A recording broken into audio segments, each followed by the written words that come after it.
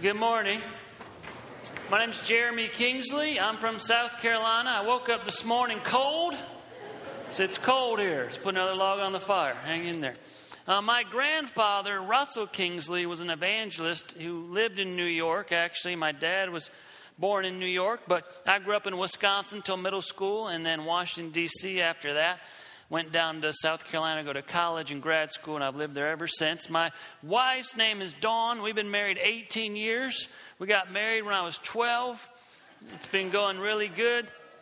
I have an 11-year-old son named Jaden, a 5-year-old son named Dylan, and a beautiful, precious 6-month-old puppy dog named Cody. So it's great to meet you. I'd appreciate your prayers. I'm in what's called a transition in life. Okay, so I turned 40 this past year. Some of my speaking ministry is starting to change. For about 17, 18 years, I've mostly spoke within the church circles, but now I'm going to be starting to speak within corporate business circles, non-Christian arenas, but I'm teaching biblical principles in those arenas. Things like humility and service, integrity, things like that. So I'm going to be planting seeds out in that world. So I'd appreciate your prayers. If people start to visit my website, they might start to wonder, well, where's all the stuff he was doing for the church? Does he hate the church now? No, I don't hate the church now. Still love you. Still going to speak in churches when I can. Just giving you an update there. Appreciate your prayers as we try to minister out in the world to the lost. Let's say a short prayer, and we'll get into this morning. Lord, would you please change us? Amen. That's a short one. Okay, so I want you to understand a couple of things. People in life often feel left out. Right? If I said to you, have you ever felt left out? The answer is going to be yes. The question is in what kind of capacity, in what context. Sometimes people feel left out when they're little. You know, they go out to a playground and maybe they're going to play some game and they don't get picked or on the team that they want and they feel kind of left out. It can happen in junior high or middle school when someone has a party and that person doesn't get invited to the party and they feel left out. It can happen in college when a guy asks out a girl and she says, no way, I'm not going on a date with you. And that guy feels left out. It can happen in your marriage from a husband and wife making each other feel left out. It can happen from parents to children, parents making their children feel left out. Sometimes parents feel left out from their children. Grandparents often feel left out. Sometimes with friends. You feel not included, not a part of what's happening, and you feel left out. That's why I wanted to go over these scriptures this morning, because this is a man with leprosy that felt left out. In Matthew chapter 8, this story. Now, before I get into this, there's a rule that I have, and I've had it for a long time, and it goes simply like this. We don't read the Bible to finish. We read the Bible to change. Okay, your words are finish and change. Okay, let's review. We don't read the Bible just to finish. We read the Bible to change. Okay, one more time, and it's not a newspaper. We don't read it and disregard it the next day. We don't just read it so we can finish. We read it so we can change. Now, do I want you to finish the entire book? Yes. I'm talking about in your time frame. I know I've done this many times where I wake up in the morning, I'm eating my breakfast and reading my Bible, or at nighttime, wherever I'm reading it. And I'm starting to rush through it so I can finish. I can go on and do other things. That's not helping. I'm not a better Christian just because I read it. I'm a better Christian when I apply it so my life changes. Amen. Now, I'm from the South, so I might need you to help me there. Amen. Okay, so I want you to think about that as we read this. Let's just go over it one more time. Matthew chapter 8, verses 1 through 3. There were large crowds following Jesus as he came down the mountainside. Suddenly a man with leprosy approached him, knelt or bowed before him and said, Lord, if you're willing, could you make me clean or heal me from my disease? Jesus reached out and touched him and said, I'm willing, be healed. And instantly the leprosy disappeared. Now let's take our time, because we're not reading the Bible to finish, reading the Bible to You better be ready, man, because I'm going to throw that fastball at you all day long. And I need you to hit that thing out of the park every time. You understand what I'm saying? Okay. So there's a large crowd following Jesus. He's a great teacher. He's already been doing some miracles. So a lot of people are wanting to see him, listen to him, watch him, be around him. There's a large crowd there. And then it says suddenly a man with leprosy comes up. Now this is interesting because this story is also in two other spots. I mean, if there's any story in the Bible, it's important because it's in the Bible. This one's also in Mark chapter 1 and Luke chapter 5. So it's in there 3 times. We probably should really pay attention. The man with leprosy, one of the other gospels says he had a severe case of leprosy. Now, what does that mean? Someone who has a severe case of leprosy shows certain symptoms. It was a terrible disease. There were symptoms like the person with a severe case of leprosy in Bible times, their hair would turn pitch white. Now, that doesn't mean that people in here have it. Sorry. I've got some too. I'm just saying. Their hair would turn pitch white. It would affect their vocal cords, their larynx, and their voice box. Someone with a severe case of leprosy could not talk or sing like worship team in a smooth voice. They would have a rough, gruff-sounding voice. Hello, how are you doing? It's nice to meet you. My name's Jeremy. It's destroying their throat, right? Their voice. But the worst piece was it affected the central nervous system. Why was that a big deal? Because it was affecting it in a way where they weren't able to feel. A lot of people feel that or think when they feel pain that that's a bad thing, when actually it's a blessing to feel pain because you know something's wrong. You can get medicine. You can go to the doctor. Someone who has a severe case of leprosy, they can't feel. So, for instance, let's say someone with leprosy was walking and they stepped on something and cut the bottom of their foot open, but they didn't feel it. They didn't feel the cut. So they didn't think about it initially. Maybe the cut gets infected. The infection goes into their bloodstream, maybe up their leg or into their body, which starts to make other things. And there's beginnings of other sicknesses start to spawn off of that, right? Now think about this. All of a sudden they start to see symptoms of these other sicknesses. Well, is it the leprosy? Well, yes and no. It's a different injury. It's a different sickness. But you weren't able to feel when it first started because of the leprosy. When you look at pictures in the past of people with these types of leprosy, that many times are missing fingers, missing ears. Their skin has terrible boils and different effects all over them because they didn't feel initially other sicknesses that came on or disease. The people with leprosy in New Testament times, they had to go through some tough things. They had to walk around in the outer community because they weren't allowed in town, but they could beg outside the city gates. They would beg and they would walk around, but they had to yell something, unclean. They had to say that phrase over and over. So they would walk around yelling, unclean, unclean. What does that mean? Well, unclean meant in this time period, you were not allowed to participate in any social or religious activities. Can't participate in any social or religious. Can't come to a church service.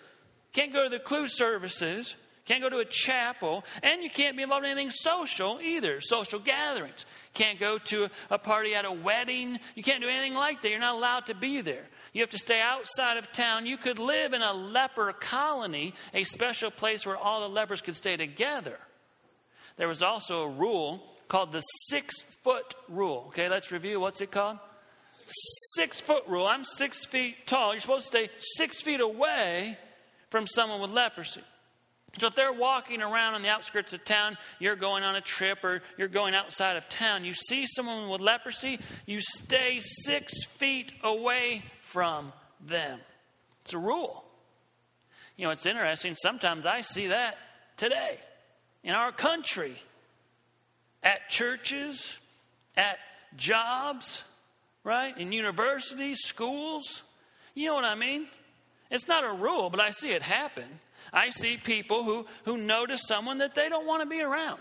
They don't like the way they dress. They don't like the way they look. They don't like their skin color. They don't like their accent. Whatever it is, there's something about them, and they say, I don't want to be near them. I'm uncomfortable because they're different than me.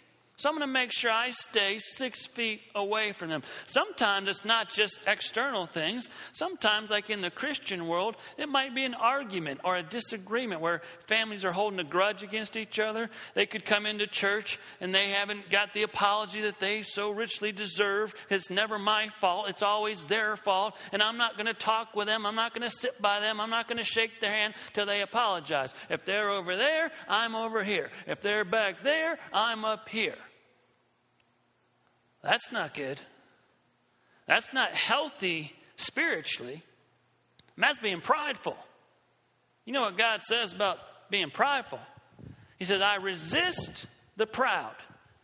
You know, it's an interesting word. And I looked up the Greek word resist, and it was used a couple different ways in New Testament times. One, it meant to build a wall around a city of separation from the good guys and the bad guys. Sometimes in military terms, there was a wall of soldiers to keep different people away from the leaders. And God says, let me make it real clear. You and I are not going to be close when you're being prideful, because I'm the exact opposite of that. I can't have anything to do with that. I want to be close with you, but I'm not going to be close when you're being prideful. See, these guys had a 6-foot rule. We don't have the rule, but sometimes we still operate underneath it, it seems. Now, there was a group called the Pharisees. They were supposed to be religious leaders. They were supposed to be teaching the people about God, but actually they were making it worse. If you've ever heard about the Pharisees or read about them, they were prideful. You know, they had all these different rules that they would follow and think they were better than other people because of what they did and how they dressed. And they said, you know what, that 6-foot rule with the people with leprosy, that's not good enough for us. I was reading in my Jewish history book, they had a rule called the 50-yard rule downwind. Interesting. Not 6 feet, 50 yards downwind. Why? Well, think about this. They would say, we are good, you are bad. I'm holy, you're unholy. I'm righteous, you're a sinner. You probably got sick because you're a horrible sinner, right? Is God punishing you? He's probably punishing you for the disease. That's how it works. You're a terrible sinner. What'd you do? Did you lie, steal, cheat, lust, lost your temper, curse? Well, I mean, whatever it is, obviously you did something horrible. That's why you got sick. Now, let me take a little time out for a second. Are there certain sins that you could get a physical sickness from? Are there sins you could get a physical sickness from? Yes or no? Sure. If you get drunk and you drink alcohol all the time and it destroys your brain cells, destroys your liver, and you start to see the physical aspects of drinking too much alcohol, well, that's called reap what you sow. You put all that in, that's what happens to your body. Drugs, right? That's what happens. If you are involved with sexual sin and you're having sex with a bunch of different people and you get a sexual disease and your body starts to deteriorate, that's called sin, reap what you sow. But let me ask you another question. When anyone gets sick, is it always because of sin? Every time? No, it's not. So we can't be making those judgment calls, right? There might be a missionary who's sick, who's serving in Africa or Cambodia, who eats some food and gets bit by a bug and now they're in the hospital and sick. It's not because they sinned. So you got to be careful with that. But these Pharisees didn't care. We want you to be 50 yards away from us. We don't want to have anything to do with you. We don't want to see you. We don't want to hear you. 50 yards downwind. We don't want to smell you, because as your body breaks down, it lets off certain stenches. We want total separation. We are good. You are bad. Now let's review. I said at the beginning, how many of you have ever felt left out? But let me change the question here. These Pharisees made people feel left out. So I'll ask you a question. Have you ever made someone feel left out? You ever made someone feel left out? That's different, isn't it? When you're on that end. I remember I've done this multiple times in my life. And I remember when I was a senior in high school, it was 1989. And I was in psychology class, and we had this teacher who gave us an exam. And it was one of these exams that was way too hard. It was like every single person failed it. You ever taken one of those tests where like the whole class fails, right? And you're just going over it like, this is not fair. This was not on the review sheet. She didn't tell us to study that chapter. So everyone got like 60s, and I was maybe in the 40s, but we don't talk about that. And we start going over the exam. I think it was 100 questions. And I was in a bad mood that morning for some reason. And the lady behind me, the girl behind me, her name was Beverly. I looked back and I noticed there was one person who did not fail. It was her. She had like a 98. She had missed like 2 out of the 100. There's always the one person who doesn't fail. Maybe some of you are that person who you're gifted in a certain way. God's given you certain abilities to read things and retain them, and you have some academic and intellectual savvy that the rest of us, maybe we don't have. And I'm thankful that God's made you that way. I don't know if we'll ever be friends, but I'm glad that you have that. Okay? But this particular day, I'm not in a good mood. We're going over the exam, and Beverly behind me raises her hand. She said, yeah, Miss Wharton, you marked number 17 wrong. And it says in chapter 5, right, section 2, line 17, that in the experiment with Pavlov's dogs, and I'm like, wait a second, what is she doing? She only missed 2. Is she trying to get a point for one of the ones she got wrong? She's trying to get an extra point? She doesn't need extra points. I need extra points. Wow. Well, I'm getting frustrated. A couple minutes later, guess what? She raised her hand again. She missed 2. She's trying to get those 2 overturned to get the perfect score. She raised her hand again. You also marked number 29 wrong. And it says in chapter 16, section 4, line 4. Now, I'm thinking, I've had enough of this. This is a true story. I want to put a stop to this. Now, what I'm about to do is a sin. Let's just be clear. I'm about to make her feel left out. My dad used to call it this. I'm about to cross a line. You ever heard that phrase? Cross a line? I'm living in Washington, D.C., and I'm going to go over to Virginia for a couple minutes. Okay?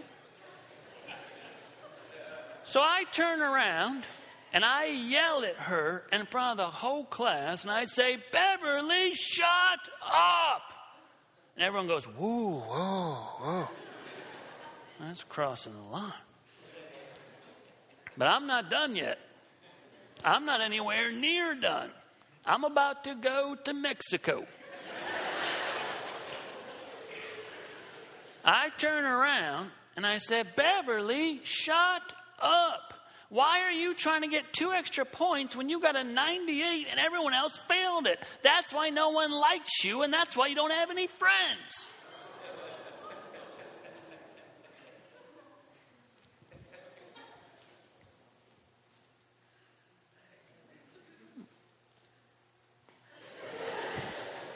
¿Cómo está? And the teacher starts yelling at me, Jeremy Kingsley, you go to the principal's office right now, mister. I said, I know where it is. Now, this is a true story. That happened in 1989. A couple years ago, my wife and I are going over our emails, and this email pops up. Hey, Jeremy and Dawn, this is Beverly from high school. Do you remember me? And I'm thinking, oh, dear. And then I get the tap from Jesus. You ever get the Jesus tap? Hey, I need to talk to you. Remember what you did? See, this falls underneath a category called unconfessed sin. Unconfessed.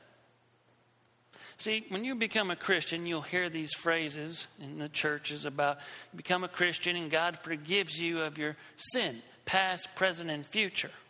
But that can be confusing sometimes because the Bible also says, confess your sin to God and to each other. Well, if I'm already forgiven for everything, why do I have to confess? Because there's 2 types of righteousness. There's something called positional righteousness, which allows you to have a relationship with Jesus, which is being forgiven for all your sin. Then there's a practical righteousness, which is a daily righteousness about your intimacy with Him. And He says, listen, when you sin against only me, You and I have to deal with this. Now, all your sin is against me, but sometimes there's other people involved. And if you sin against another person, you need to go confess to them, apologize to them, then come back to me. If you sin against them and just come to me straight and try to say, well, I'll just tell God I'm sorry, I don't accept that. See, I don't just look at the outside, I look at the heart. If you're not humble enough to go to the other person and say you're sorry, I know you're really not being humble right now and just asking me. You just want the insurance. See, when I was 17, it didn't bother me that much to hurt someone. It bothers me a lot now because I love Jesus a lot more now than I did then. And I know that when you hurt people, you hurt Jesus. So I hit reply and I said, Dear Beverly, I don't know if you remember this, but a long time ago when we were seniors in high school, I yelled at you. I embarrassed you. I'm really sorry.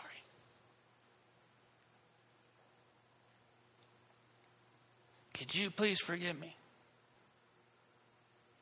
You don't ever make someone feel left out. This guy is interesting.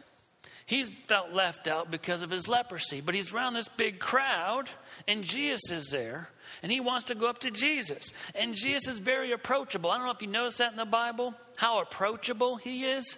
He doesn't care if you're old. He doesn't care if you're young. He doesn't care what color your skin is. He doesn't care what your style is. He doesn't even care what your sin is. Moses, murder. David, adulterer. I mean, think about it. He just wants you to come to him because he loves you and he wants to help you with your sin and with all of your life. Now, I know that reading Scripture, and maybe you've read this in Scripture and other historical documents, there were two types of normal situations in New Testament times where people would throw rocks at people. One was a stoning to kill someone. You throw stones and rocks till they're dead. Also, with leprosy, it came up where people would throw rocks at lepers if they thought they were breaking into the rules of the 6-foot or the 50-yard zone. Now, we don't know if that's happening here because the Bible doesn't say. I don't know if they're throwing rocks. I don't know if they're yelling at him, telling him he's not allowed to be there. I don't know. All I know is that he's there, there's a lot of people there, and Jesus is there. And all of a sudden, he just goes up to Jesus, but he does something interesting. It's like he makes a huge statement without talking.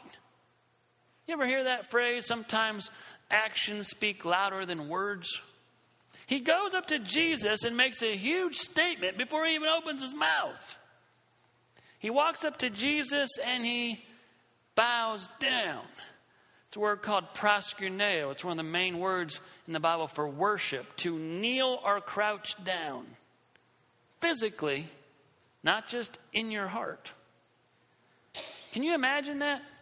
I mean, there's all these people. There's all kinds of stuff going on. There's Jesus. This guy's coming up to him. Doesn't even say a word. Just walks up to him and bows down.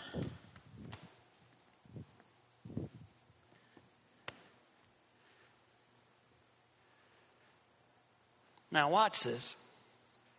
After humility, he talks.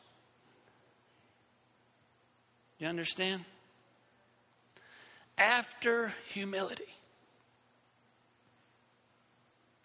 Which makes me wonder about myself. How often do I just flippantly start talking to him? Then he says something interesting.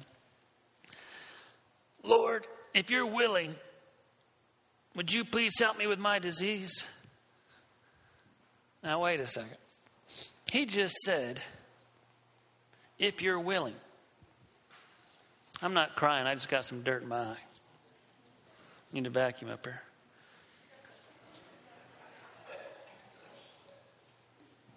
He said, if you're willing. Isn't that interesting? He didn't say, I heard you do miracles, and I was wondering if you could do a miracle now. He didn't say, I heard that you have something involved with supernatural things, and could we pull some? I heard you have power, and I was wondering if you could use the power right now because my disease is really bad. Could you use that power now? He didn't bring any of that up. He just said, if you're willing. I mean, he's putting Jesus on the spot. You know what he's saying?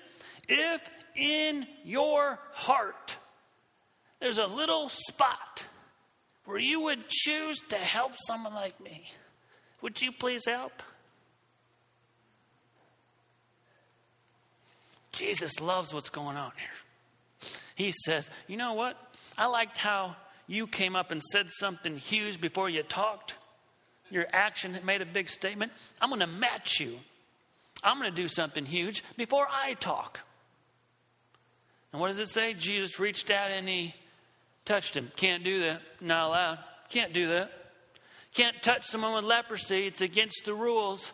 Now you might catch leprosy, not to mention you're unclean now. Now you, Jesus, are going to have to go through some ceremonial washings and ritual cleansing so you can be allowed into social and spiritual things again. You don't touch someone with leprosy. What are you thinking? Come on now. I mean, what are you going to do? You're going to make a little church group, a little group from the university that gets a bunch of paperwork together, and you sign some documents so you don't get sued when you go down to the hospital in Buffalo or New York City and you go to the special place called the AIDS ward where everyone that's in there has AIDS, where there's men that used to weigh 200 pounds and now they weigh 50 pounds. And the only thing that ever touches them is instruments and the tests that they do on them. Are you going to go in there and actually hold their hand or touch them because the only thing that ever touches them are instruments?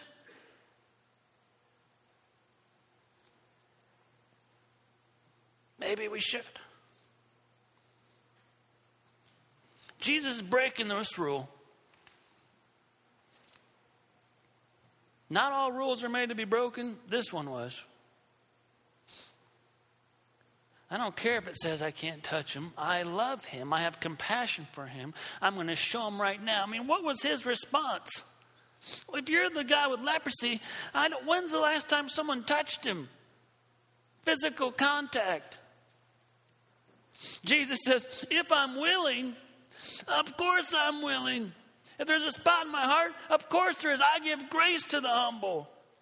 Be healed. Instantly, leprosy was gone. You know that was special. You know that was special. I don't know the exact physical defects. All I know is generalities. I can just ask the question, though. Was his hair white and it turned back to an original color? Black, brown, red, blonde? I don't know. All the sores he would have all over his body, did all of a sudden his skin just heal up? Was he missing fingers and now he has fingers again? Was his voice rough and gruff, but it turned back to smooth when he went to tell Jesus, thank you, Lord, thank you so much for helping me with my disease? I don't know what happened. All I know is it says his leprosy immediately gone. Do you understand what's happening? Jesus says, listen, I'm about building this kingdom, not about tearing it down. Now I'm looking for humble people who want to be humble and who understand that I'm the most important thing and who also want to put other people before themselves. We're not about pushing people away. We're about bringing people in. We're not trying to tear down the kingdom of Jesus. We're trying to build up the kingdom of Jesus. So let me ask you, close with these three things. Number one, maybe you feel left out. I mean, recently. Something with your mom, dad, husband, wife, friend, church person, student. You feel left out.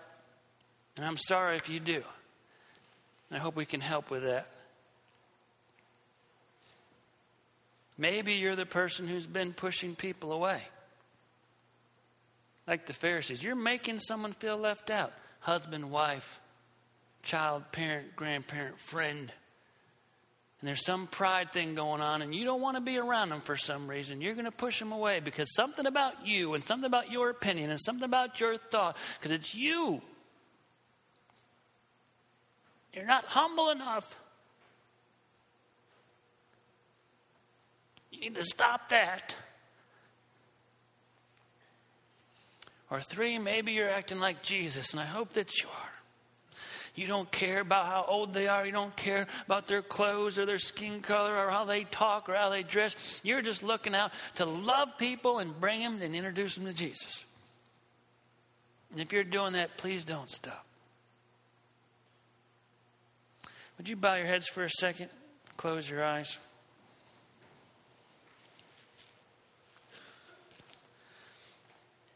Lord, would you please help us to continue to learn what it means to love you and to love people. Look for those especially that feel left out. Help us not to make people feel left out, but to concentrate on what it means to love people so we can build the kingdom of Jesus and not tear it down. And we pray these things in Jesus' name. Amen.